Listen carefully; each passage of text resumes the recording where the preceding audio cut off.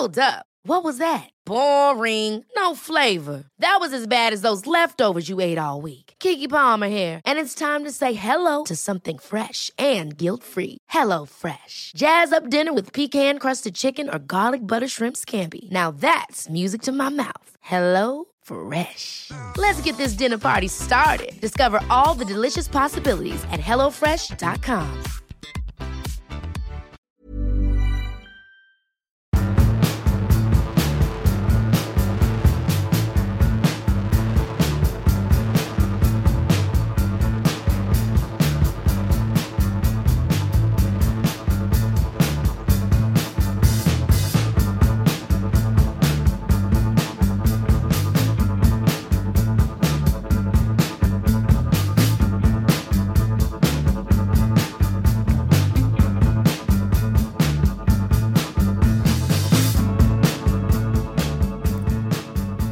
Hello everybody, and welcome back to Rule the Roost podcast. I'm your host, Trunk. I'm going to go through this little bit again, as I usually do when I say, I need to stop calling myself Trunk and call myself Jack. And then I introduce Raj Baines. Raj Baines, how you doing? Yeah, I'm not too bad. Reading have just got a penalty. Ooh. Yeah, I'm very happy with this. Anyway, Really? Do you not like Fulham? No, it's just that Fulham scare me. If Huddersfield do somehow get through to the playoff final, then there's not a chance I want to play Fulham, who put 9 goals past them in 2 games. But anyway, sorry, I apologise. I've ruined the start of the podcast. No, that's all right, mate. I'm quite conflicted about Fulham anyway, because it's obviously I do, for all my sins, all my faults, whatever. I don't know what the appropriate turn of phrase is here, but I do have some sort of loyalty to you and wanting Huddersfield to come up. But also, Craven Cottage is literally, and I mean literally, up the road from me. Yeah, and it's a beautiful away day as well. Yeah, it's a really nice away day. So I'm torn there, mate. I'm not gonna lie. Saying that though, Huddersfield's not a bad away day. You get to come up here and visit and whatnot. That'd be true. That'd be true. Reading have scored, by the way. It's 2-1 on aggregate to the Royals, who are probably everyone's least favourite option to go up. They're just a generic nothing club, aren't they, really? Yeah. Although Jaap Stam's done miracles on a fairly tight budget there. So yeah, I only found out quite recently, actually, that Jaap Stam was in charge of them. Yeah, whole season. He's done really well all year. They do sort of play a fairly questionable brand of football every now and then. And bit hoof it. Yeah, and their ground's just sort of one of the modern day sort of soulless bowls, and Reading fans get quite a stick as well, and all that sort of thing. But it's just a commuter town, isn't it? Nice segue there as well, mate. With stadiums, soulless corporate bowls. Yeah, moving on. Yeah, White Hart Lane. Goodbye, White Hart Lane. I mean, did you watch the ceremony, right? Yeah. What did you make of it? I thought, I actually think, in a perverse sense, the way that West Ham did Upton Park, I know it's sort of cheap point to bring it up, but having seen sort of how tacky and how overlong and how badly that production can go, it almost helped rein in what the club were going to do, and it was sort of that was an advert for what not to do, and as a result, it was vile, wasn't it? Though West Ham, it was really just horrible. Weird, like daytime TV presenters and cabs on the pitch and all that sort of nonsense. It really was. It was just gaudy to watch, and felt like sort of some sort of Butlins production. But in keeping with the club, though, to be fair, yeah.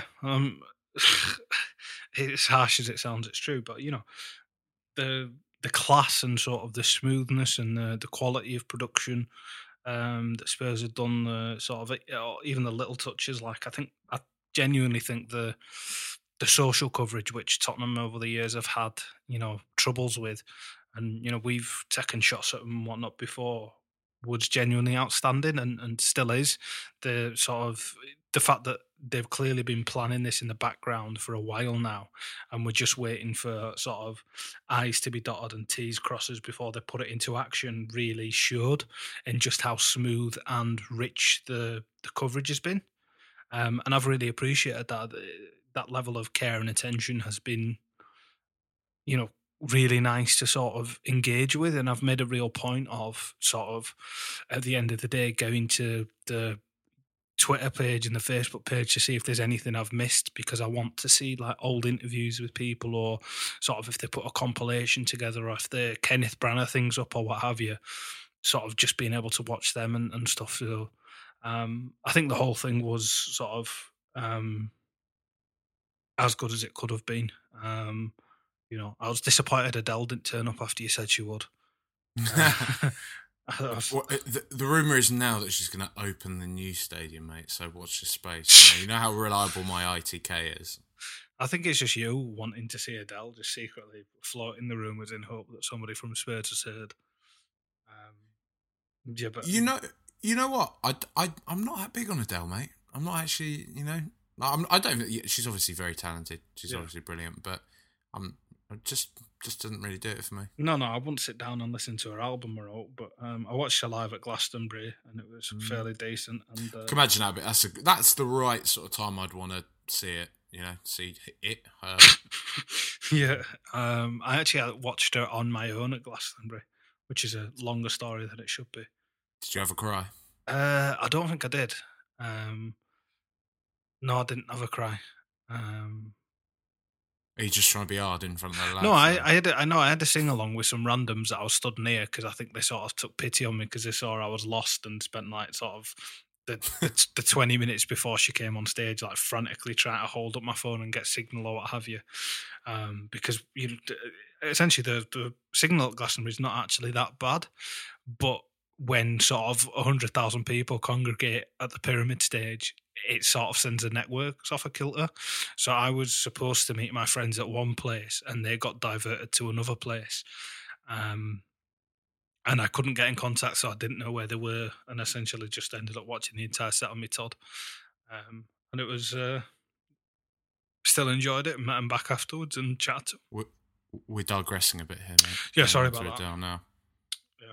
No, that's all right. It's what we do.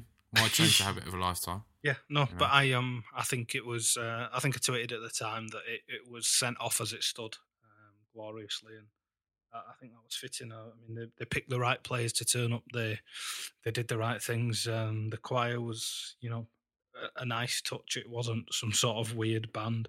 Even Chaz and Dave could have been the tackiest thing there, but that was still sort of in keeping with what Tottenham are as a club. In terms of the players that showed up, a lot of people were they scoffed and they were quite surprised at the inclusion of Simon Davis. But I weirdly, I've had such a soft spot for Simon Davis my entire life. Like I just loved him at Spurs. I just identified him as one of those players I really like, and I really liked him. If you take it in sort of the context as where Spurs were as a club at the time, then Simon Davies was sort of a relatively big player for us at that moment in time. He was, absolutely was. So although it's easy to have short memories now, where you're battling for league titles and have these, the most expensively assembled squad sort of in terms of market value in the world.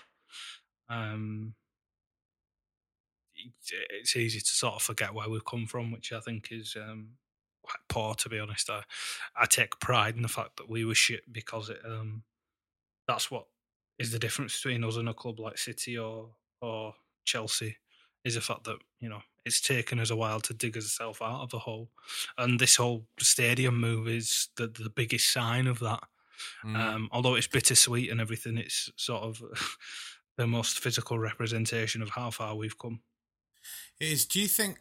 I mean, I was kind of thinking about this after the whole ceremony was over and so on and so forth. And I know, see, there's this nitpicky attitude that a lot of other people are presenting, and I know I kind of joked about it as well the other week on the pod. To be fair, that we are essentially staying in the same place, and there is a lot to be thankful for in that same matchday experience. At least en route to it, you can drink in the same pubs, you'll still be taking the same journey from your respective homes, so on and so forth. But it is, it's an irreversible change to the club now. And I know it's just a building and so on and so forth, but there's so many memories and there's so much held within that ground that, you know, I think that realization that you're never going to step foot in that ground again. It's not the same pitch. It is moving, but it's more than that, right? Like, you're kind of touching on it there, in that this is the clearest and most visible sign that the club is growing. But it's almost like what the club once was is kind of, it's closed with White Hart Lane, right? We have become effectively now a super club, and that kind of, that bittersweet tin pot bobbins type vibe that we've prided ourselves on for so long, you know, that's part of Spurs' identity. It's part of what we love, and I'm sure, there'll be plenty of moments to laugh at us in future, and I'm sure there'll be many ups and downs to come. But, you know, even the downs are probably not going to be what they once were, you'd think anyway, at least until everyone else is on par with us. It's still Tottenham, mate. Where there's a will, there's a way. Yeah, that's true. I don't know. It's a monumental change. It's the way we're becoming so much more of a brand now, and I've actually, to be honest, I found the accusation that the commemoration of the end of White Hart Lane was somehow over the top because we've managed to build a stadium in exactly the same place. Fuck off.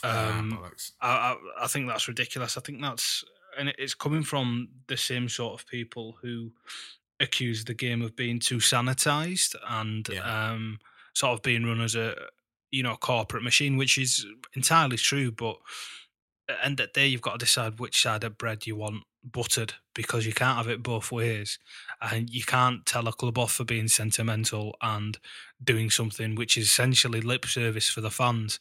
Tottenham didn't have to put on or organise or shell out or, you know, do anything of what they did. I know they might have, you know, done it for social media engagement, or, you know, to sell the idea of the club to other places or anything like that. It could have been a 2-minute video on the screen, and they could have kicked people out and torn it down without, you know, looking back, essentially. But they didn't, and what they did, I would like to think, was largely because it's something the fans have asked for, and it's something that means a lot to us. And I think there's a lot to be said for that, because that's a dying trait in football. So it's quite troubling to see people sort of try and take a shot a club trying to do right by its fans. You're always going to have it, though, mate. And you're going to have this sort of negativity, and I think that, you know, I don't mind negativity. I wouldn't mind, like, sort of people taking the piss and going, "Oh, you've brought Berbatov out, and, you know, why would he be a club legend because he bailed as soon as he could," and that sort of thing. You know, you've got to take on the chin because it's true. Absolutely. But look at, I know I'm a particularly cynical character, but what I mean is, like, this, the sort of snarking from certain quarters that, you know, like you're saying. It just feels like it's nothing other than forced. It's just forced, and it's just for the point of being a dick. Yeah. Because we do, like you said, we didn't do anything particularly gaudy. There was nothing particularly crass about what we did. It was the same as you'd see it. It was basically like a giant testimonial in a way, or like, you know, an 150-year celebration of the club or something. You know, we got the legends out on the pitch, and then we got the players out on the pitch, which they probably would have done. I mean, a lot of what they did on that day, they probably would have done at the end of any season anyway. Like, I've been to plenty of end of season games, and they get a few legends out, and then the team will all go out. There was a little bit more pomp to it, but it wasn't that OTT. It was, you know, just pretty fitting. It was nice. And also, mate, Jesus Christ, to reign throughout the whole ceremony, and then as it comes to a very end, the heavens open. And rainbow. It's sun and a rain, like that. Like, honestly, Charlotte made a good point that, like, you know, if like there was some kind of device in future to control the weather, you would literally pay millions for that to happen. You know, like, it's just it was insane. You know, it was absolutely incredible. And I'll be honest, at that point, I started welling up. You know, I was just like, Christ, this is something else. I mean, that was only sort of in poignancy. That was only second to that image of the bloke doing a big line of sniff on the field. It's so good, that, isn't it? It's just the fact that he didn't even try What's to it, hide lad? it. He's Yeah. got his Winston rolled up and he's tooting away. That's something to say there. He Apparently- won't find it as funny if he's got a banning order for the new ground. Apparently, yeah, true. Apparently, some lad ran onto the pitch, ran straight to the centre circle, Yeah. and literally ate it, like bit into the turf, and took a bite out of the centre circle. Yeah, I've seen a fair few pictures of people kissing the turf, which I quite like to see. And you hear reports of people reenacting certain celebrations. I heard there was a few sort of dads in their 40s doing Klinsmann drives, and then a few younger people try to do the Robbie Keane celebration. So, you know what? If that's how the fans who are in that ground choose to mark it, then so be it, because they weren't on the pitch for very long, really, in terms of context of how long they could have been. And literally, that was the last chance they were going to get to be on that turf. And it means a lot. You know, the simple fact of, as silly as it sounds, the simple fact of sort of putting your foot on the end of that ground, even more than running on it, is sort of a big thing. It's something if you support a team, you've probably dreamed of your entire life. It's that one final taboo, isn't it? You spend your entire life sat in the stand, sort of yards away from the grass, especially at somewhere like White Hart Lane, as it was, so close, within sort of touching distance from it, but you've never actually been on it. So I don't mind that whatsoever. I think it was nice. The whole thing was nice, including the game.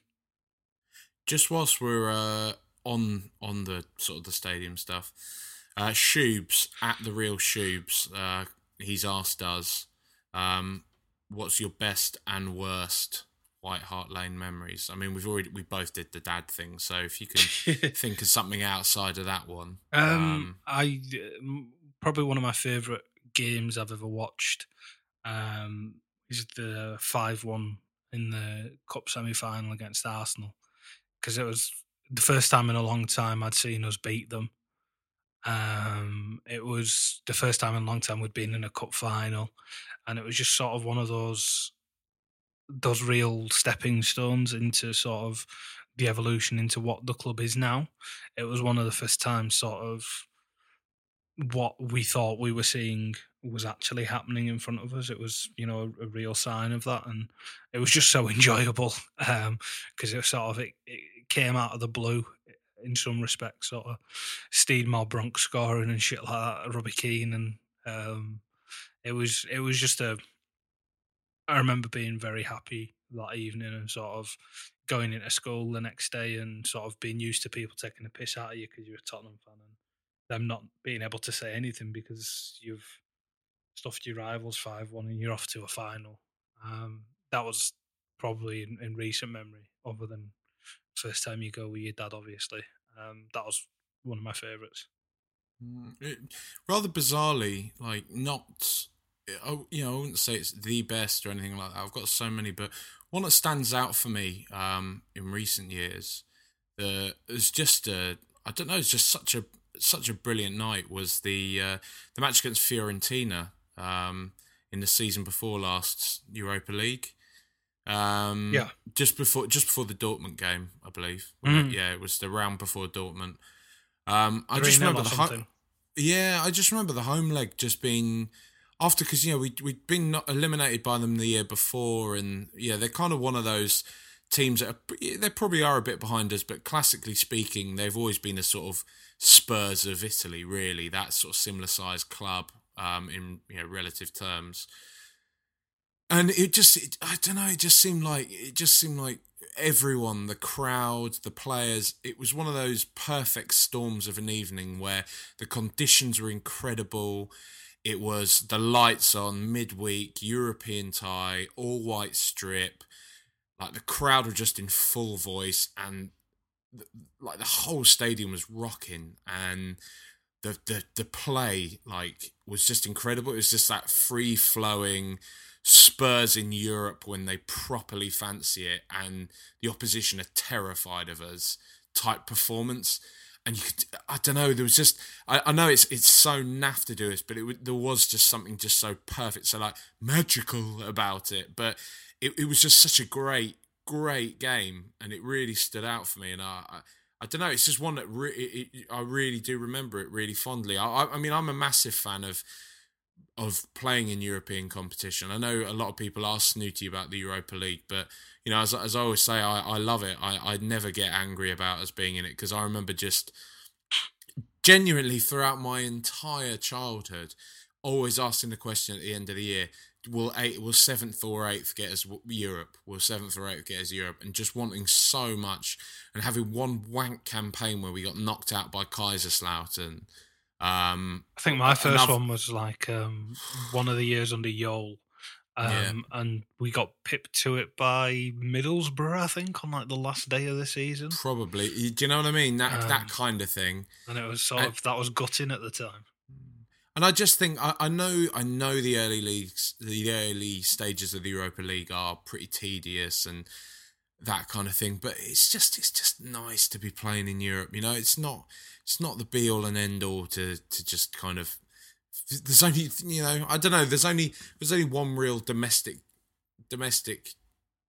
honour up for grabs that is going to keep everyone happy, and that's the league. And other than that, you know, you're going to be split. Some people are going to be angry if you sacrifice a European trophy for the FA Cup, and other people be happy, and vice versa, and so on and so forth. And I just think, you know, really, like, winning a European trophy of that size. Look at Man United now. For all the years they've turned their nose up at it, they'll be chuffed if they win the Europa League. Arguably, they shouldn't be a club of that size, but, you know, who knows? I remember how much fun it was, though, that first UEFA Cup campaign. What was it? With the Sevilla. 2006-07. I think we went undefeated for first round. We beat Prague, Slavia Prague, wasn't it? Twice. Then we had like a group with Bruges and Bucharest and Leverkusen, and I think it might have been Besiktas. And I think we won all our games. And then I think we had Braga that year. Because I remember that kicked off really late at night, and I had to ask my mum and dad to stay up late from after school. I think we actually won both legs 3-2 as well. Sort of, these are some of my most vivid Tottenham memories. I think I remember those Braga games more intently than I do sort of the 3-1 against Inter Milan, because at the time they meant more to me. It was sort of, I can't believe Tottenham are playing in Portugal. How come we can play a team that don't play in England? I didn't think this was possible. That's it. And it was just, you know, it was one of those weird things. I remember how excited I was. I think we delayed. We were supposed to go up to Scotland to see somebody, family, maybe the Sevilla first leg. And I think I kicked off so much at home and was like so mad. And obviously Dad was on my side, so sort of having an inside agent. I managed to delay us leaving a day so that I could watch that game. And then I think we may have left like in the early hours or something, or managed to convince him, because I was so desperate to see us play Sevilla away.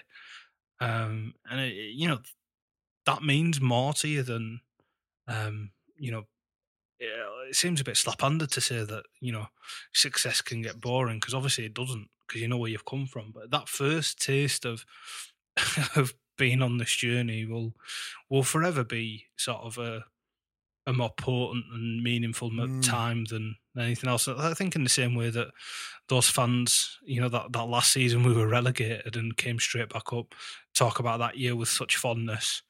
It's, you know, although it's not directly comparable, it's I imagine it's a similar sort of thing. I think going on to the other half of it, the worst thing at White Hart Lane, I would, I mean, you know, there's been lots of bad defeats, Chelsea, Arsenal winning the league there, so on and so forth. But I'll honestly say, without doubt, the worst thing I've ever seen at White Hart Lane was the Fabrice Muamba thing. Like it was. Oh, yeah. It sends a cold chill down my spine now just thinking about it. Were you in the ground? Yeah, and it was horrific. It was absolutely horrific. It was horrible. Just that kind of collective realization. Because at first, you know, he's gone down and people are sort of shouting, get up, as you do when someone sort of stays down for a bit, and then when you just knew instantly when you saw the players react to that, the way in which they did, everyone just shut up immediately, and it was horrible. Just it was you can describe it no other way than a deathly silence at White Hart Lane. I remember horrific. I was watching it in the now dead Elbow Rooms in Leeds after work. I think I was a Saturday job I had, and it kicked off it was a late kick-off, wasn't it, on a Saturday? And I went with somebody from work, so we were going to play pool and watch the game.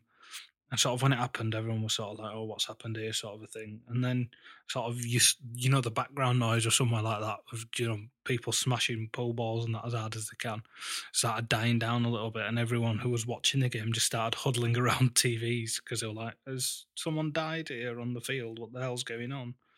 That was really strange. It's not a fond memory. I was going to say my saddest moment about by far, I think my lowest moment ever to date as a Spurs fan was that season that Tim Sherwood was in charge. I know we take. No, it's awful.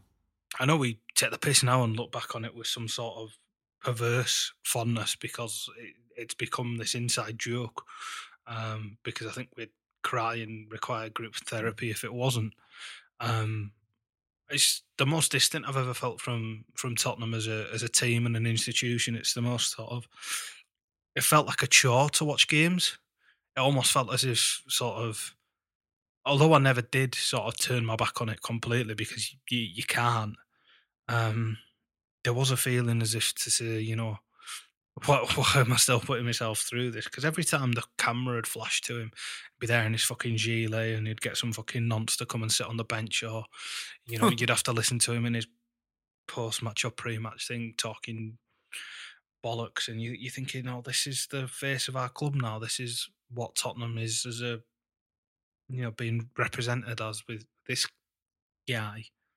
And that was the worst period for me. I know there's fans who will have supported the club through sort of on the verge of financial ruin and on the verge of being relegated and all that sort of bollocks, but that for me, especially, sort of, there's never been a time in my life where I wasn't desperate in one way or another, or didn't move heaven and earth to watch as many minutes of Tottenham as possible. But that was one season where if sort of, someone said to me, "Oh, we need to do something on Saturday," I wouldn't think, "Oh, when a Spurs playing," I'd just go, "Yeah, we'll do that." If I happen to be around when Spurs are playing, then I guess I'll watch it. But I'm not going to I'm not going to go out of my way to put myself through it again. It was just, it was painful. And I think sort of, when people take the piss out of Spurs, usually it either comes from a place of disingenuousness or jealousy, really.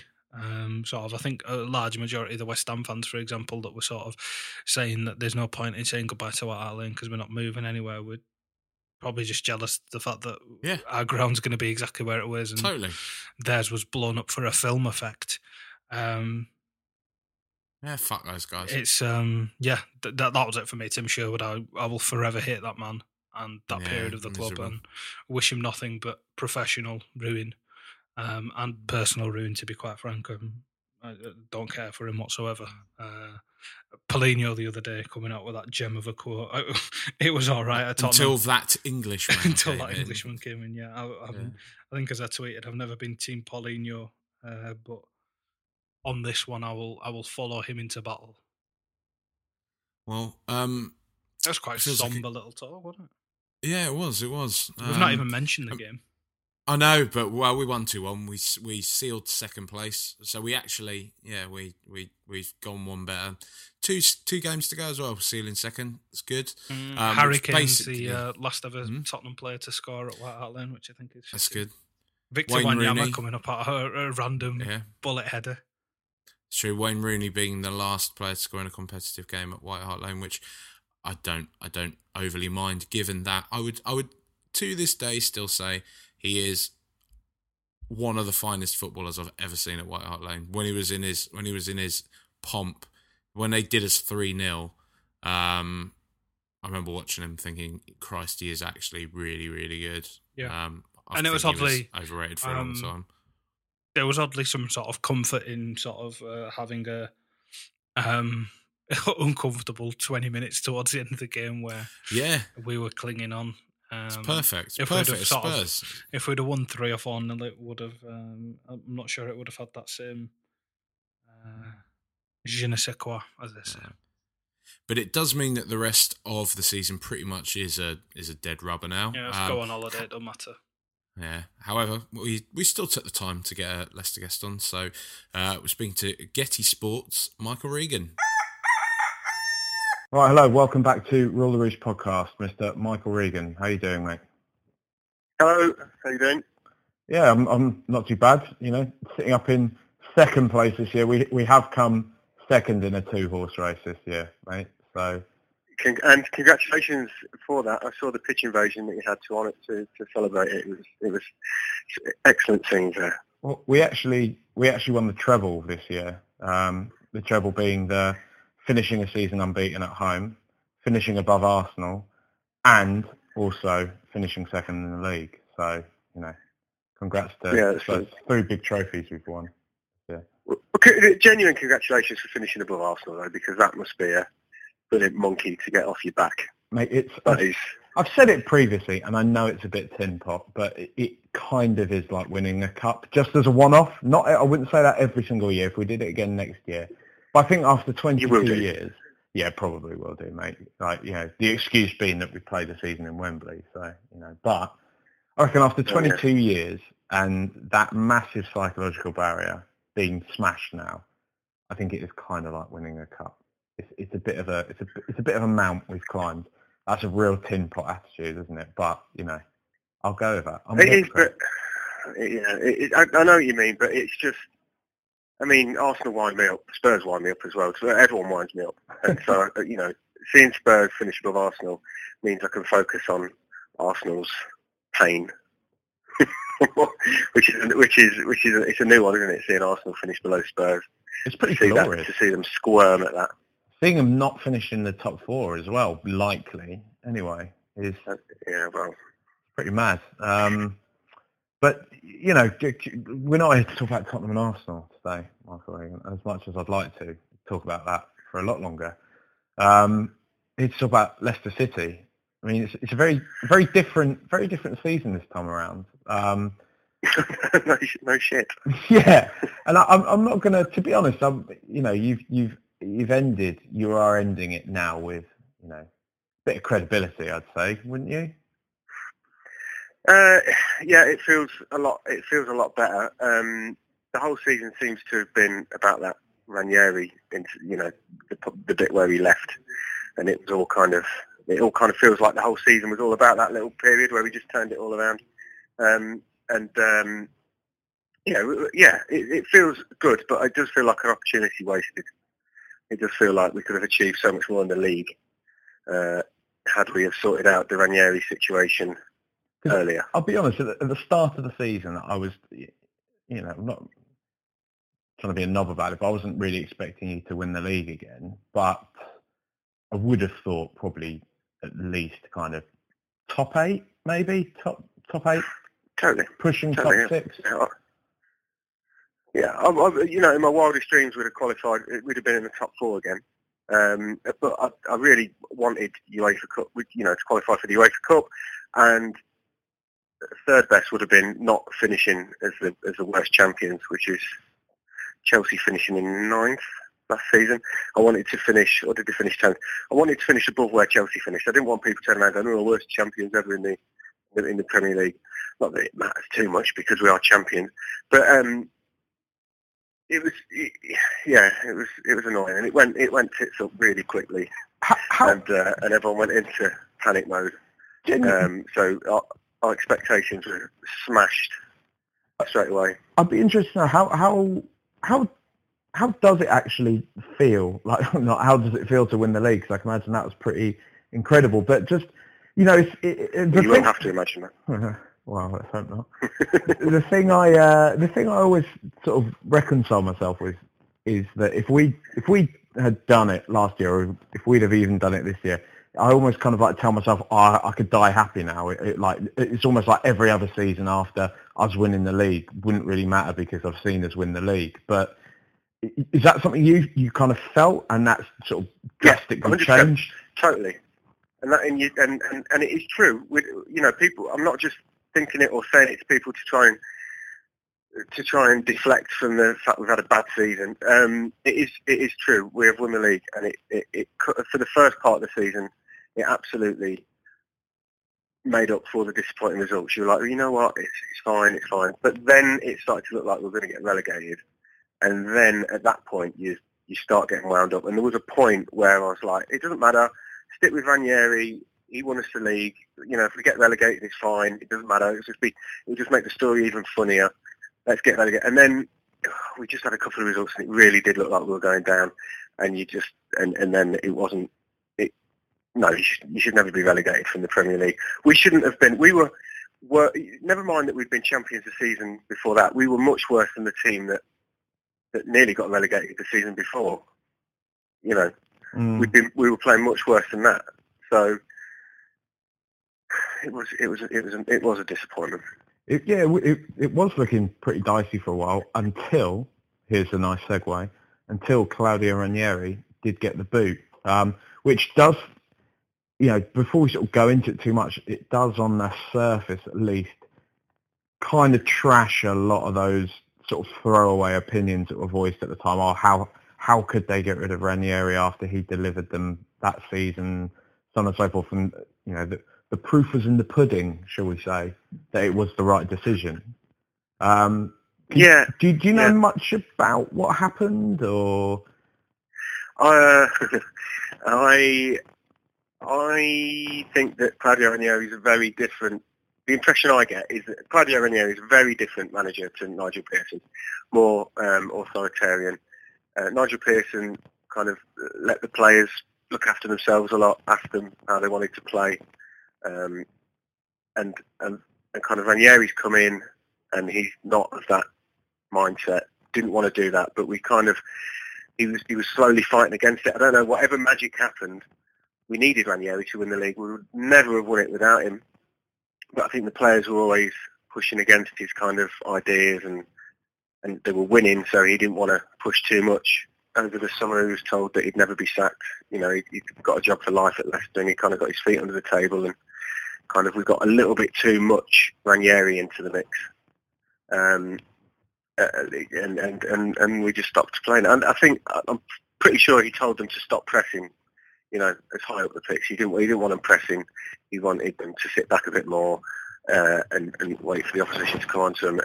And the players didn't like that. And so the second he left, when he did eventually go, we started pressing more, started running about more. And they get criticism for that. They're like, well, they didn't run around this much, under Ranieri. It's like, no, he didn't want them to. They wanted to, but he didn't want them doing it. So it's been a bit unfair on the players, I think, some of the coverage. Have any of them wound you up at all, though? I mean, for example, I know Mahrez has recently said he hopes that you honour his agreement that he can leave this summer. Don't know if that was an actual quote or if that's what's been speculated. But I mean, I thought we did well holding on to him last year. He did an interview ahead of the Man City game, I think, on Sky, and he basically said, he wants to be at a big club playing Champions League football. Fair enough. All right, then. You can't argue with it. It's rare that you get that kind of honesty, and you just think, well, you did give us that extra year. You were shit for the first half, but you did give us that extra year, so, away you go. I mean, he's under contract for quite some time, isn't he? You'll get a decent money for him, though. Yeah, exactly, and that's how these contracts work, isn't it? He was under contract for quite a long time last summer, and the club said, well, we're not selling you, so it's up to you. You can sit in the reserves, or you can sign a new deal on more money, and we'll let you go in the summer. There's obviously been a bit of that going on. That's how there's obviously things built in and stuff that they don't tell you about. You'd imagine, because there's been a few links with him to Spurs, and as much as I'd like him, I think he'd be a bit out of our price range, really. I'd imagine so, anyway. Yeah, I mean, you're not going to have as much money. Arsenal really struggled when they got their new ground. Spurs you're not going to have as much money anymore.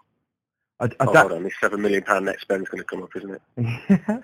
Well, I doubt it though.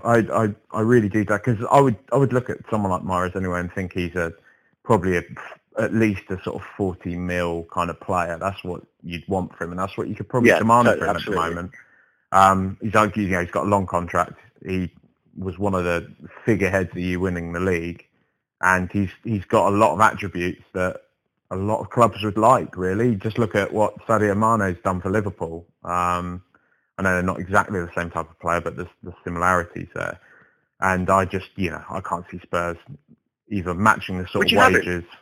Yeah, I definitely have him. He's got a lot of criticism this year from Leicester fans.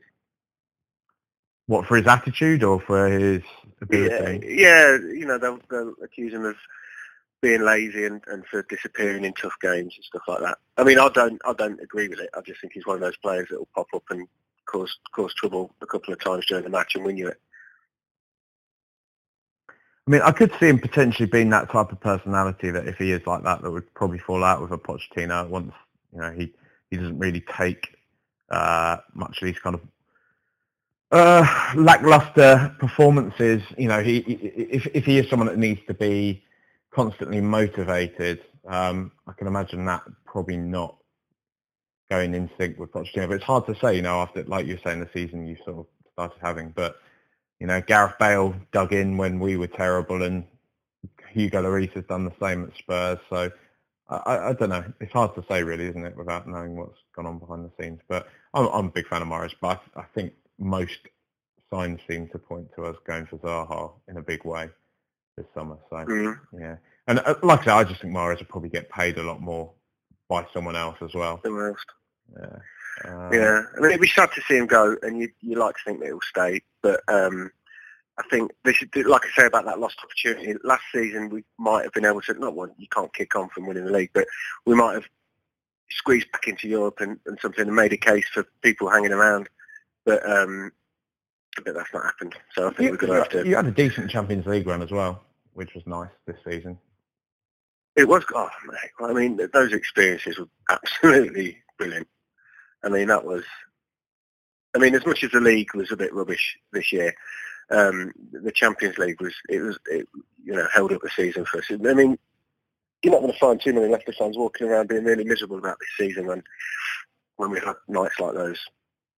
No, I can imagine. I mean, we remember it from when we had our sort of Bale-led season in the Champions League. It's just nice to be that anomaly in there and surprise everyone, as opposed to the sort of tepid campaign we had this year, which was a bit annoying. But looking forward, Shakespeare, he has come in and turned it all around. I'm not going to make any sort of cheesy Shakespeare puns that have probably already been done to death by the tabloid press. But has he changed anything in particular? Have you noticed anything different in the way in which you're playing from last year? Or they're right back at it. They're right back at it. So they're pressing more. They're all looking at. They all look like they're more up for it, but they're not. They're just allowed to be more up for it. I think. I know that sounds really, really stupid, but they have got that kind of, the season where we did the Great Escape and we started playing really well towards the end, and then obviously the season where we won the league, they look more like that, and they look nothing like that under Ranieri for whatever reason. You're happy with him then, basically? You think he's going to lead you on to a good one, or are you seeing him more as someone that can steady the ship and you'd like to maybe chance your arm and bring in a bigger name, dare I say, at some point? No, stick with him. That the way our team is that they like to run themselves, and until they prove that they're not capable of running themselves anymore, give them the manager that they want. We've had the core of those players we've had for quite 3 or 4 years now, and the fans are loyal to them. So if that's the manager they want, let them have him. I mean, there's absolutely no reason. You've got a very good squad. You've obviously sort of doing what you did last year kind of throws somewhat, I can imagine, like when you're thinking about a sort of a forward plan and this kind of thing, a legacy, shall we say, it does kind of throw it open a bit. But I mean, what is it that you would hope for from this? Because I would say from the outside looking in, I mean, there's every sort of scope there for you to be, like a sort of top 6, top 7 team consistently. finishing perhaps in the top 4 intermittently here and there. But the foundation is obviously there for you to do that. Is that something that you would sort of see as tangible success, or do you want to do a class of '92 style? I wouldn't expect Leicester to hover around the UEFA Europa League placings and then occasionally into the top 4, because it's just not what our club does. We'll be back down in Division 3 in a couple of years. It's hard to imagine us settling up in that higher part of the Premier League. You just kind of hope. I think everyone just hoped that we'd be up there again this season, and that we'll, descend slowly, ever so slightly. So, but when I can't see us, spending the next 10 years bothering the European places. It's just not. It's just not the way the Premier League works, is it? Probably not. No. Do you feel slightly upset at all after the season he's had that Jamie Vardy didn't go to Arsenal in the end? Absolutely not. He's brilliant. He's been brilliant the last part of the season, hasn't he? Maybe the Jamie Vardy fan club, but he's been. He's only scored like 5 goals for me or something. Yeah, but no. I'm happy he stayed. I think he'll be good again next season. I think he's been decent he's been very good since Shakespeare took over. Has he? How many has he actually scored? How well prepared are he? He scored more. He scored more than. He scored 5 recently. He scored 3 against Man City. Yeah, no, I think he's up around 10, 15, isn't he? I think in the league. I bet he's over 10, and he's pressing. He seems like the Jamie Vardy of old. So no, I'm glad that we didn't get rid of him. I think he'd have been good at Arsenal. I just think that the because we were so rubbish for the first half of the season, it reflects badly on strikers. Always look bad in a decent team, don't they? Because they don't get the service, and then everyone's like, oh, he scores loads of goals, but he stops scoring them. He's the reason that they're rubbish, and they're the reason he's rubbish. I think it's a bit of that. As soon as the team kicked in, he kicked in. Chicken and egg.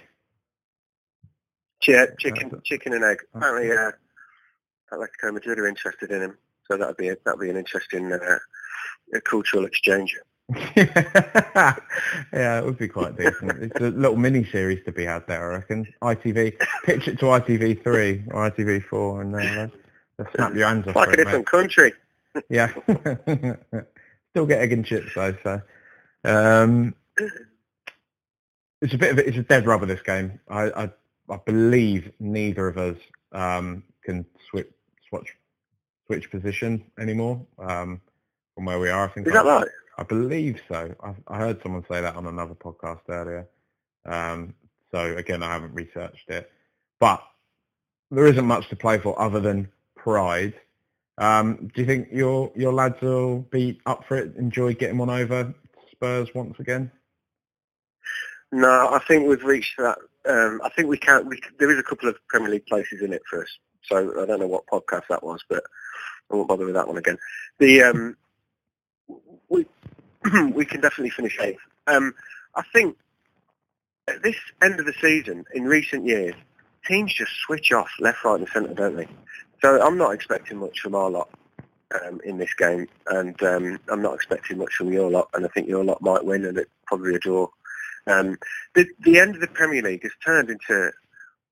Arsene Wenger was moaning about it, but when we stayed up, that great escape season, we played loads and loads of teams towards the end of the season who were safe and in mid-table, and we just picked points off all of them, and it goes really strange, the Premier League. Everyone's on holiday, it's all over, and it's a bit weird, isn't it? What can they do about that?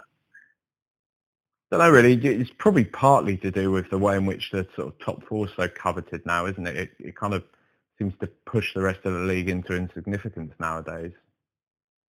At West Brom, they got to 40 points, didn't they? And then picked up 1 point, 2 points since then. Again, I've not researched, so I'm not expecting much blood and guts. Game's gone, mate. Thursday. Game's gone.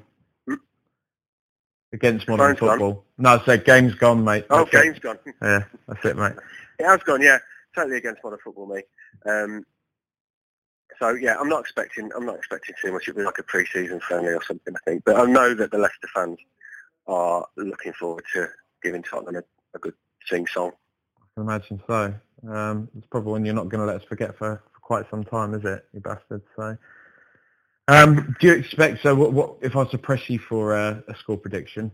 What would you go with? Well, I hope we get something out of it, just for shits and giggles. But so I'm going to say 1-1. 1-1. I'm going to say 1-1. But that's good. We're going to need Spurs to really not turn up to get something out of it, because you are really good, aren't you? We are pretty good, actually, aren't we?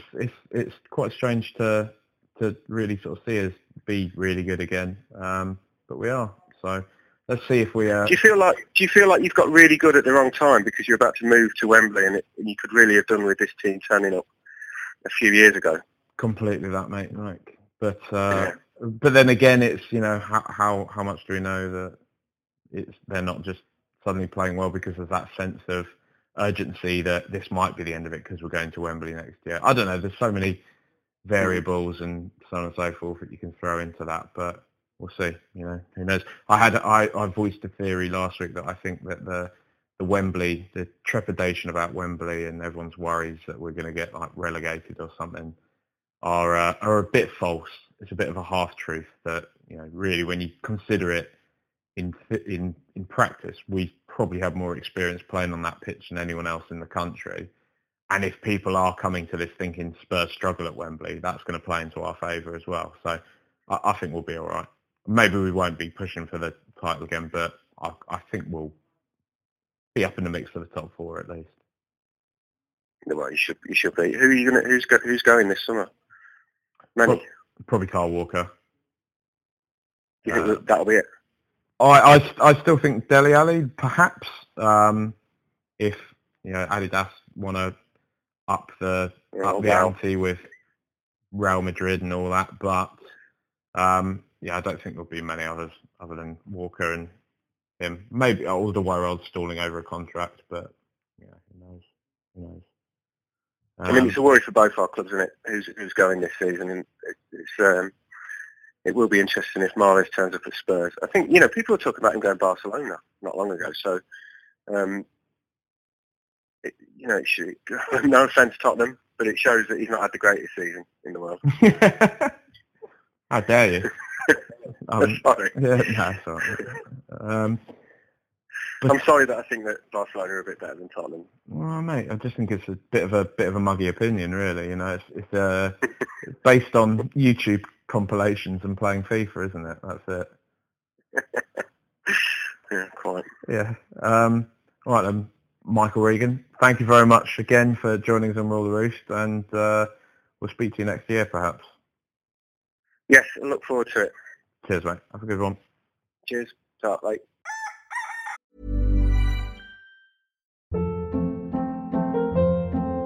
Hold up. What was that? Boring. No flavor. That was as bad as those leftovers you ate all week. Keke Palmer here, and it's time to say hello to something fresh and guilt-free. Hello Fresh. Jazz up dinner with pecan-crusted chicken or garlic butter shrimp scampi. Now that's music to my mouth. Hello Fresh. Let's get this dinner party started. Discover all the delicious possibilities at HelloFresh.com. Quality sleep is essential. That's why the Sleep Number Smart Bed is designed for your ever-evolving sleep needs. Need a bed that's firmer or softer on either side? Helps you sleep at a comfortable temperature? Sleep Number Smart Beds let you individualize your comfort, so you sleep better together. J.D. Power ranks Sleep Number number 1 in customer satisfaction with mattresses purchased in-store. And now, save 50% on the Sleep Number Limited Edition Smart Bed for a limited time. For J.D. Power 2023 award information, visit jdpower.com/awards. Only at a Sleep Number store or sleepnumber.com. Thank you very much, Michael Regan. Just a peek behind the curtain there. I actually used a weird new call recording thing. So that's why the sound quality is pretty terrible. But, you get to hear it anyway. So don't complain. Stop complaining at us. We do this for free. We do this because, we know we don't really do this for the love of it. We do it because we know how much you love us. We know how much you love listening to what we have to say. It's a service, wouldn't you say, Raj? I think after these I think we can be a bit big-headed about it after all these years now. Yeah, I think it's a vital frontline service that is going to be underfunded under the next government. More important, I would go as far as to say we're probably more. I mean, like, okay, right, your frontline is ambulance, right? I've got a lot of time for paramedics, ambulance service. Got a lot of time for, nurses. Yep, they're nice, they're all right. Police, they're good when you need them, but they often show up when you don't. That's my kind of problem with them. Rule the roof's more vital than the police. But I'd say the fire service, we're definitely more important than them. Like nothing. What sets on fire anymore? Nothing. When I have to write your obituary after dying in a fire, they're gonna replay this bit of audio, and karma will have been proven. They just get cats out of trees and that, don't they? Nothing's made of wood anymore. It's all metal and glass. Did you ever have what was sort of the weird stereotypical job you wanted when you were a kid? Not fireman or train driver or something. No, mate. I've never wanted out like that ever. I've always wanted to be an animator and make films and even stuff. Since you were a little kid. Yeah, always. All this time, and look at me now, not doing it. Please kill me. I wanted to be a bus driver like my granddad. That's good. It's a noble profession. Yeah. I didn't do that though because I realised they pay you fuck all and you get dickheads on the bus. Yeah. So I became a journalist instead. Hail to the bus driver. I like that episode of The Simpsons. Yeah. Wheels on the bus. Yeah, good. Right, so I mean, we don't need to dwell on Leicester, really, do we? We already spoke about Riyad Mahrez last week. You don't want him. I'm sort of on the fence about it. I'd probably take him, but no. So let's go on to some of our listener questions, and we got a good few questions this week, lads and lasses. Actually, I should say. One day. You're not going to be allowed to say lads and lasses, mate. That's it, when the PC Brigade have their way. So say it while you can. I don't know what the fuck I'm on about. Sean Gormley, at Sean Anigan, says, why didn't Lamella get paraded out amongst all the club legends? Good question, Sean. Didn't want him to overshadow the day, I think. That's true. I mean, if there's bigger than Bill Nick, really, isn't he nowadays? I'd say Lamella. Yeah, I mean, if you really don't want to sort of, it was about White Hart Lane. It wasn't about the best ever player in Tottenham's history. So that's why Bale wasn't there. It's why Van der Vaart wasn't there. It's just that sort of a thing where sort of you get the lesser known legends in, as it were, and you keep it at that because you sort of you don't want to remove the focus from what the attention should have been about. I tweeted Spurs official not long ago asking who I could write a letter to request that there was a Eric Lamella statue outside the new ground, but they never got back to me. Still waiting on that. Order est Facchieri, I believe it's pronounced as... You've butchered that, lad.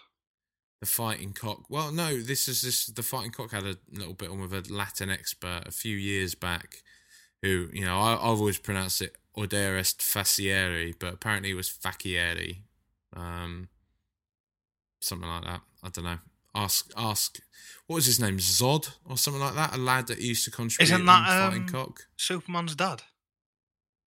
I don't know. It could well be. Fighting Cock had Superman's dad on to tell him about the.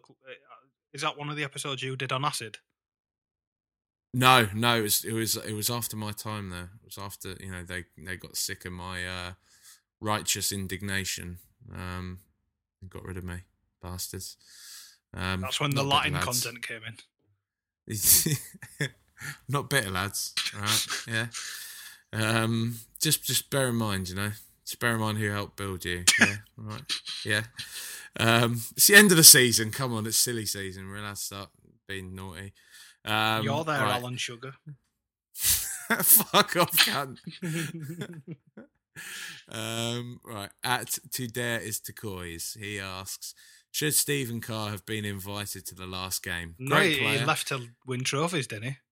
Well, he's a great player, 9 years service, but was pretty shitty when he left. I mean, yeah, to be fair, the lad did say he actually came out and said, I would have done the same thing, like days after Sol Campbell signed for Arsenal.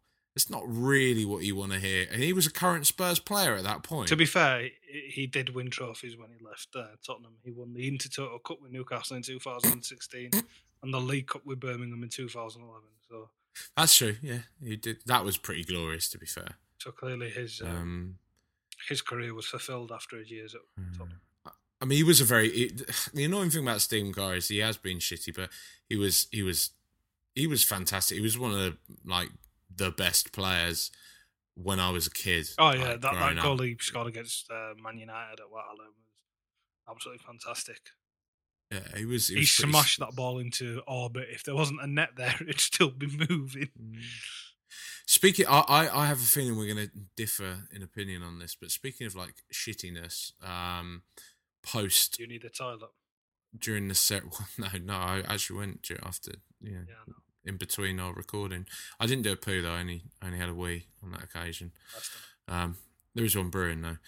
But were you at all, or are you at all put out by Gareth Bale's complete radio silence? Because this seems to be a bit of a talking point at the moment amongst your chattering classes, that he hasn't said anything at all about the lane closing or anything like that. I don't know if it's anything to do with him. I just think it might have gone over the head of whoever runs his social media. He does do every now and then. He has done sort of paid lip service to Tottenham and sort of, I remember last season he said congratulations on a great season, and sort of he always mentions the club when given opportunity to. So I'm less inclined to take it as a slight. I think he may be towing the line a little bit because there are so many rumours over the future of him at Real. Yeah. So I think there might be bigger forces at play with him career-wise. So I imagine there's, whichever office runs his social media, they had the conversation about doing it. And they were like, is it worth 10,000 replies from Real Madrid fans in Dubai calling us a dick in Arabic because we've said goodbye to our lane? And they're like, no, I want an easy life. Let's post a picture of Marcello instead. The only thing, right, I've got kind of two sides to this, mate, right? I mean, I think Real were actually playing that same day as well, so I doubt he'd have got permission as an injured member of the squad to have travelled to London to wave. Oh, not to go. No, I don't hold it against him going, but right. So a lot of people got a bit angry the other week because Kyle Walker's Avi changed to him wearing a Nike kit and his header changed to one of him in a Nike kit. Now, I will say, as someone that's been on that side of the equation, who has literally had the keys when you left Tottenham. To.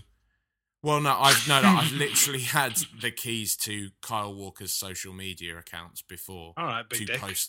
To post stuff out on his behalf, right? So, and I also know that with that kind of thing, basically, Nike athletes playing at non-Nike clubs have kind of loose agreements in place, and I'm sure this applies to all brands, will have loose agreements in place with those clubs that will say, half or X amount of the season he will be club branded, X amount of the season he will be branded, like partner branded.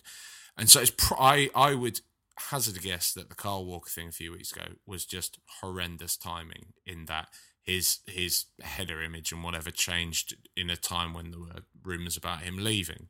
It's just that he changed into England kit. And it doesn't surprise me as well, we're going to become a Nike club this summer, that the club are probably keen to, sweeten them up a bit when they make these kind of requests.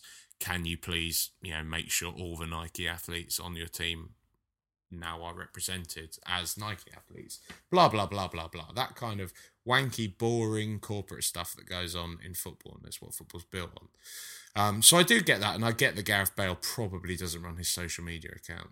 However, at the same time, on the flip side of it, it was only, last year or the year before, that before Arsenal played in the FA Cup final, he wished Aaron Ramsey and Theo Walcott good luck through his Twitter account. And he was like, and I think he congratulated Anthony Joshua on his fight as well pretty recently. And I know this is splitting at hairs, and I know I'm a grown man. And yeah, but do you even think that it was him who tweeted that Anthony Joshua thing, or do you think that somebody in an office went, "Look how many impressions"? I mean, they're probably both Beats athletes or some shit as well, aren't they? Yeah, or some stuff like that.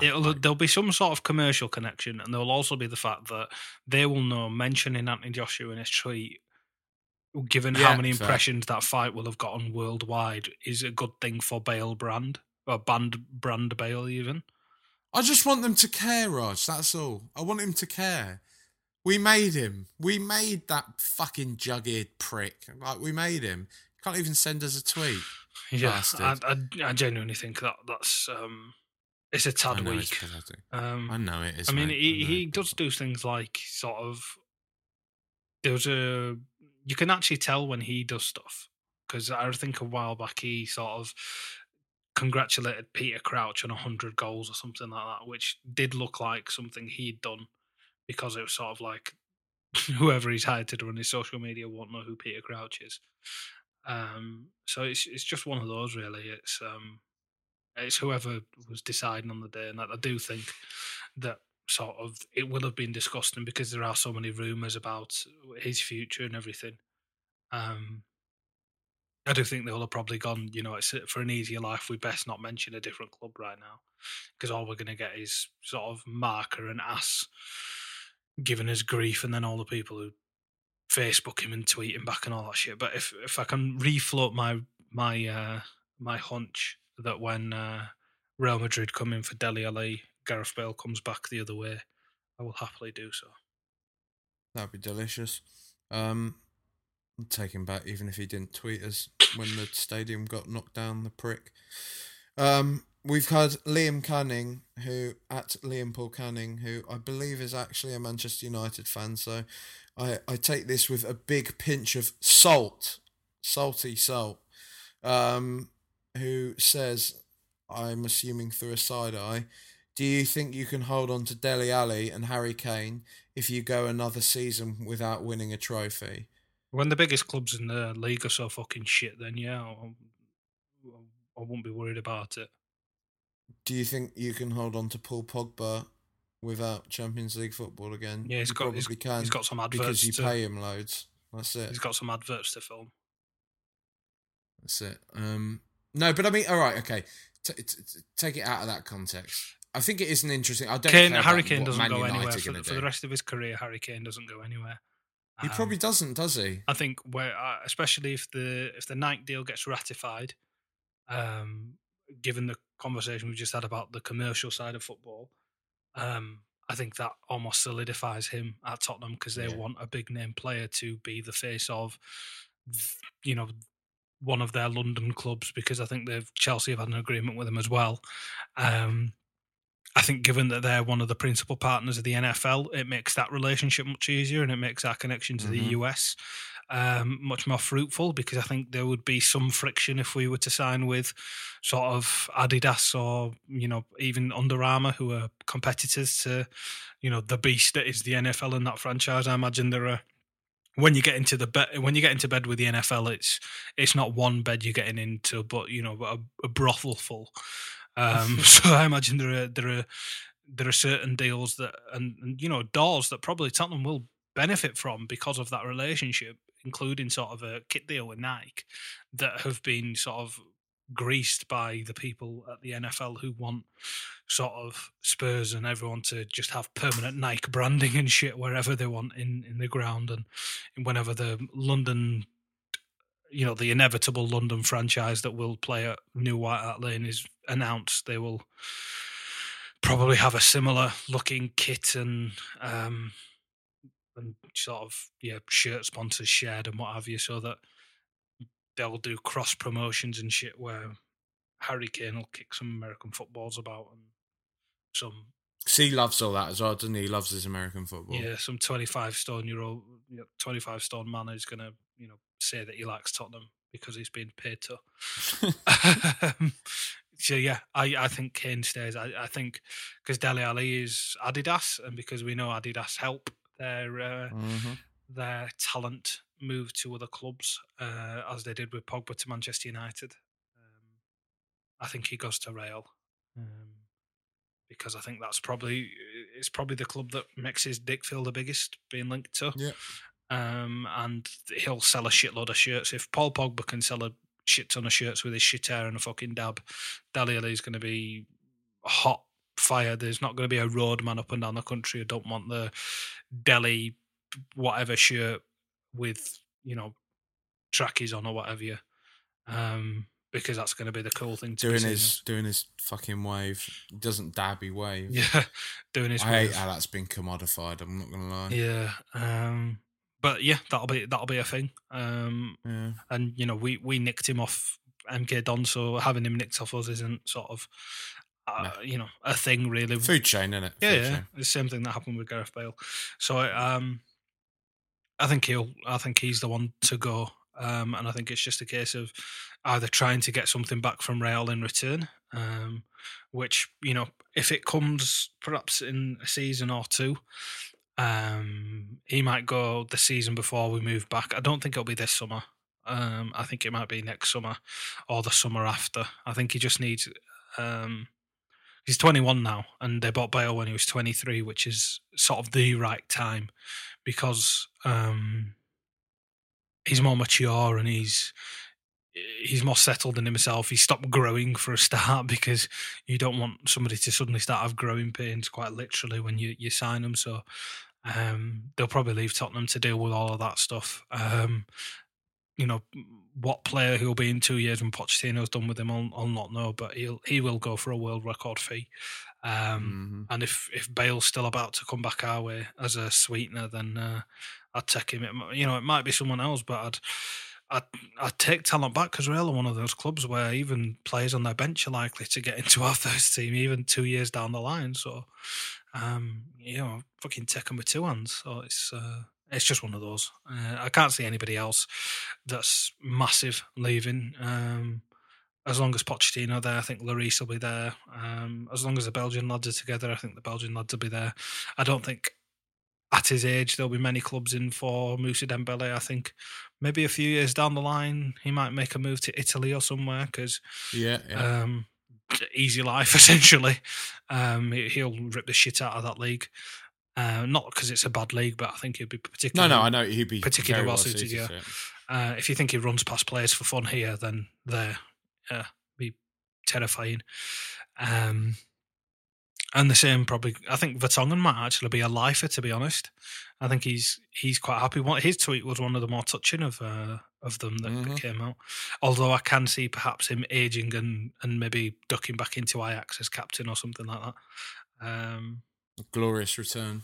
Yeah, but other than that, it happens, man. This squad will not stay together for time immemorial. There will be changes needed to be made, and we just have to start getting better at adapting to that and recruiting and bringing in adequate talent to fill those gaps. Because it's just going to be part and parcel of being the size of club and having the talent we do on our books.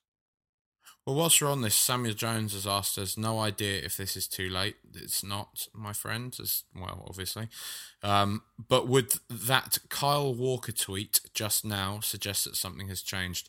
For anyone that hasn't seen the Kyle Walker tweet, it was a particularly strange one. There was essentially someone's produced a video of sort of snips and highlights and such of the final day at White Hart Lane, the ceremony, and Kyle Walker's kind of just said a little piece over the top of it, just talking about all the memories he's had at White Hart Lane and how special it is to him and what the fans mean to him and what the club means to him. I mean, in terms of has it changed anything, I don't know, Samuel. It feels very much to me, it felt to me anyway, I took that as a pretty fond and heartfelt goodbye.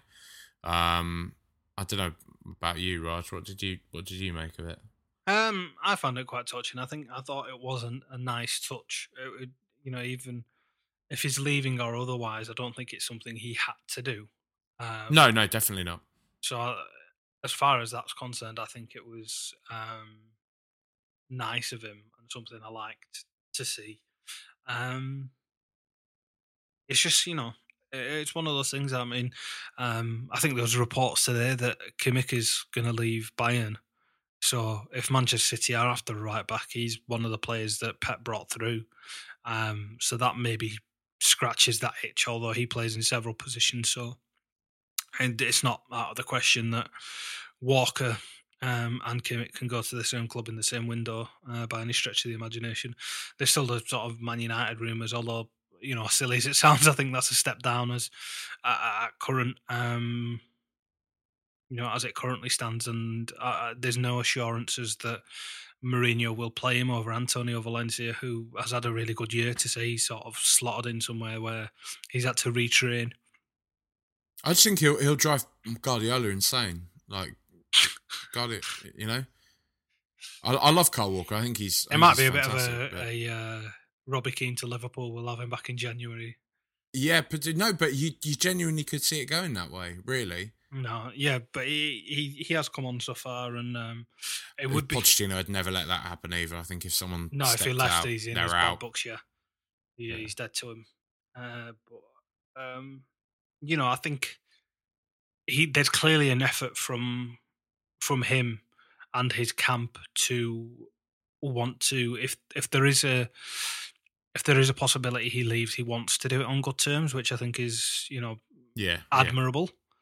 And something like that, I don't. We talked about Brand Bale. I don't think that pushes the Kyle Walker brand at all, because I'm not entirely sure one exists. Nah.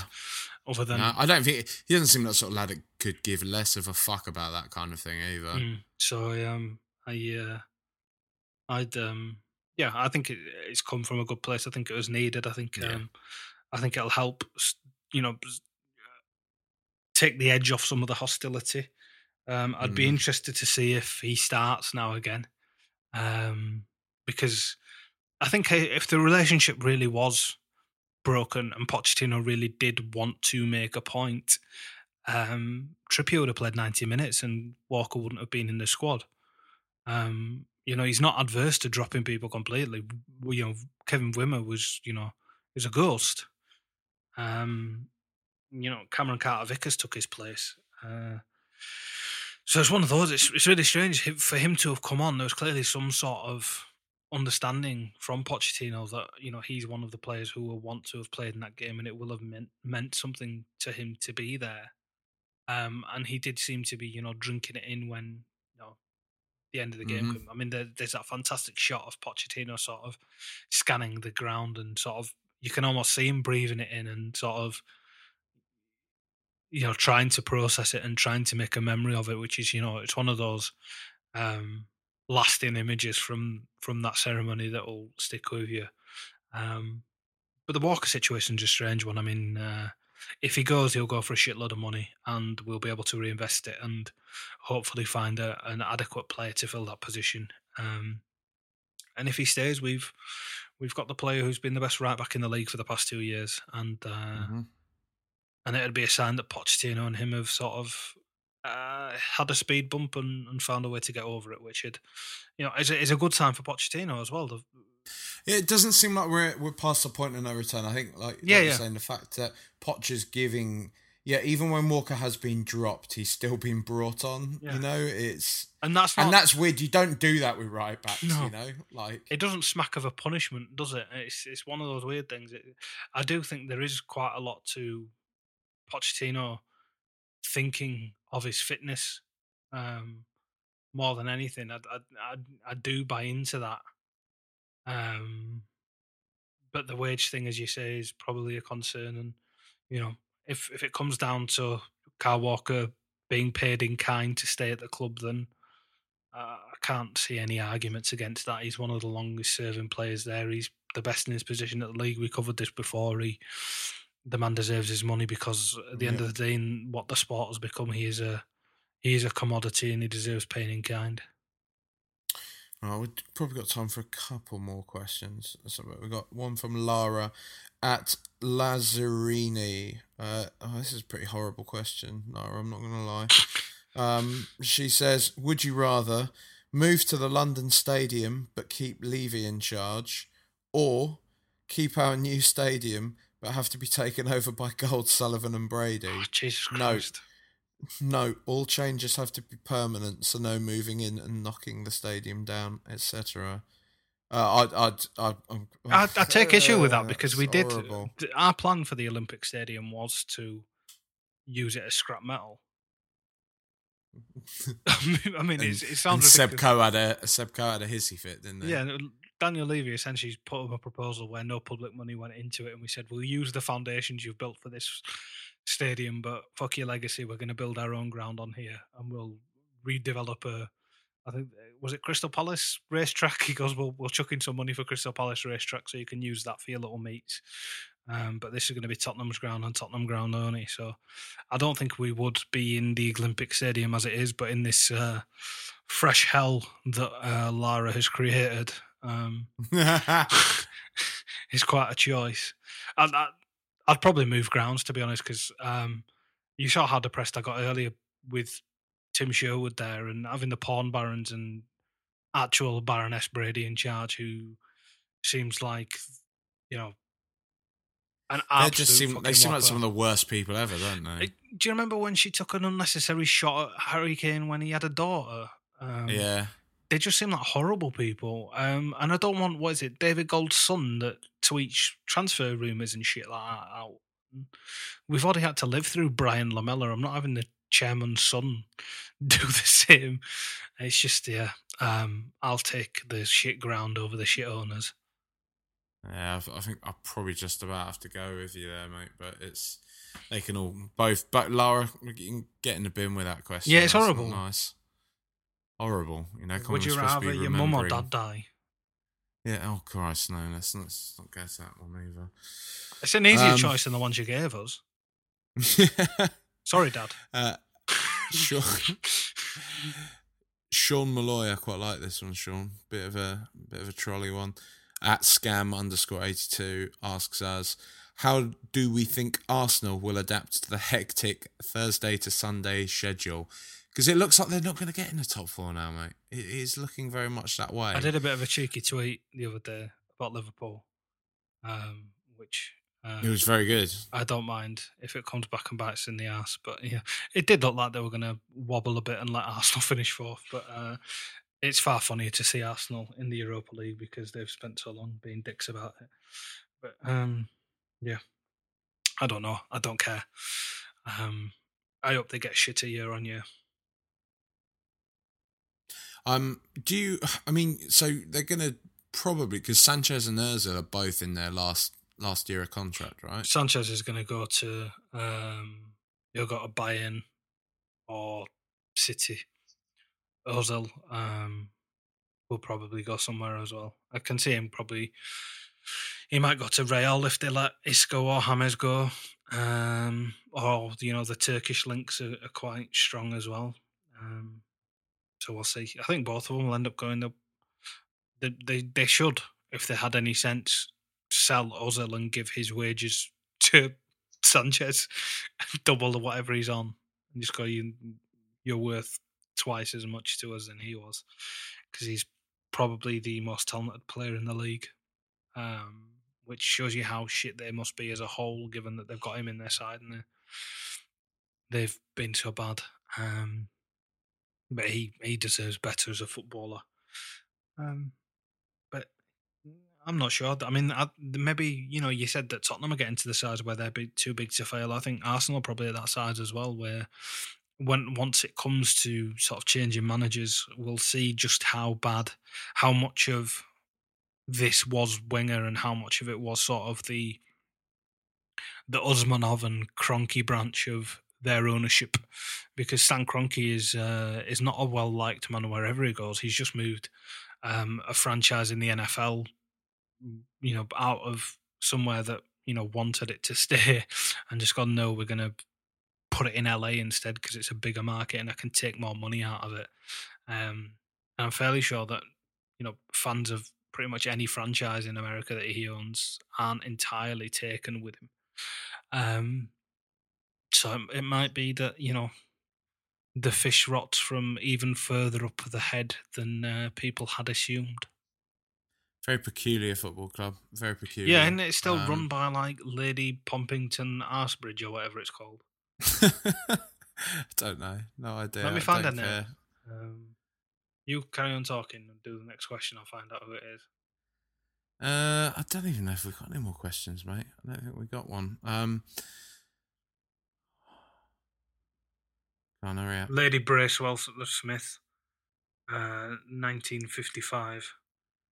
I like Lady Arsington better. Based in Monaco, major shareholder, non-executive director. That's basically what Joe Lewis is to us, isn't it? I think so. Yeah, we've got a couple of dodgy directors. We've got one non-executive director who might be a baron or something like that. And I'm fairly sure his daughter is the source of quite a few of our press leaks. Especially when, not recently, but especially during the sort of the AVB Sherwood tumultuous times when sort of there are members of the board who have different ideas on which direction the club wanted to go in.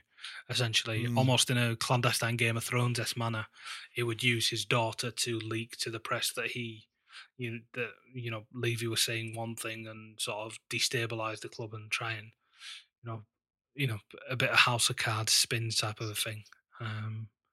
But that's just a rumour. Right, that's it. So if you do want to listen to any of the previous episodes of Rule the Roost podcast, you can do so on iTunes, Acast. You can follow us on Twitter at rtrpod.com, and you can go to our website, RTR. Fuck's sake! You can follow us on Twitter at RTR_pod. And you can go onto our website at www.rtrpod.com. It's been a pretty powerful week in the world of Spurs. We finished second. There's a lot to look forward to, but we have just said goodbye to a massive part of our history. It's a new chapter for Spurs, but let's not forget the old one. It lives on in all of us. Good night.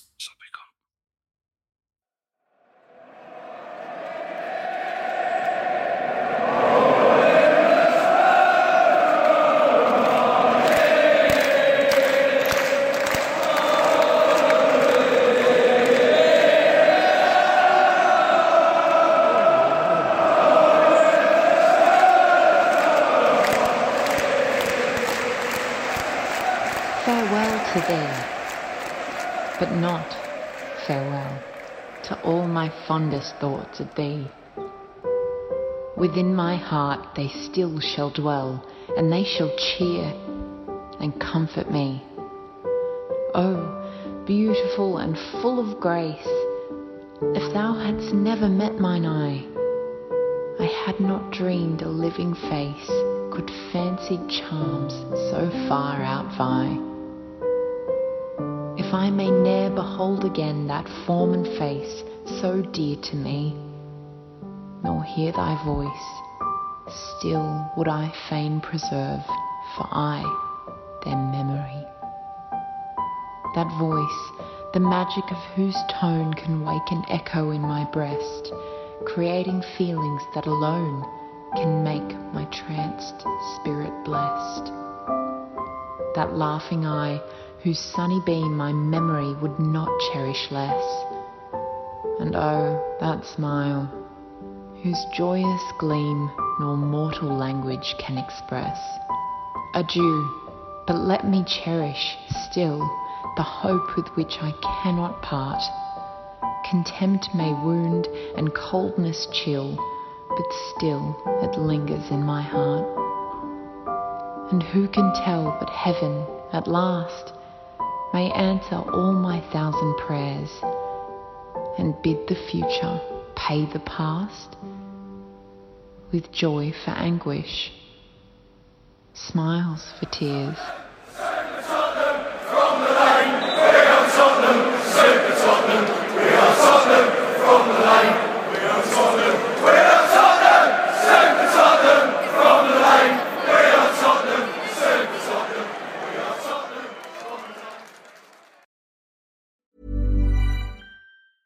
Hey, it's Danny Pellegrino from Everything Iconic. Ready to upgrade your style game without blowing your budget? Check out Quince. They've got all the good stuff, shirts and polos, activewear, and fine leather goods, all at 50 to 80% less than other high-end brands. And the best part? They're all about safe, ethical, and responsible manufacturing. Get that luxury vibe without the luxury price tag. Hit up quince.com/upgrade for free shipping and 365-day returns on your next order. That's quince.com/upgrade.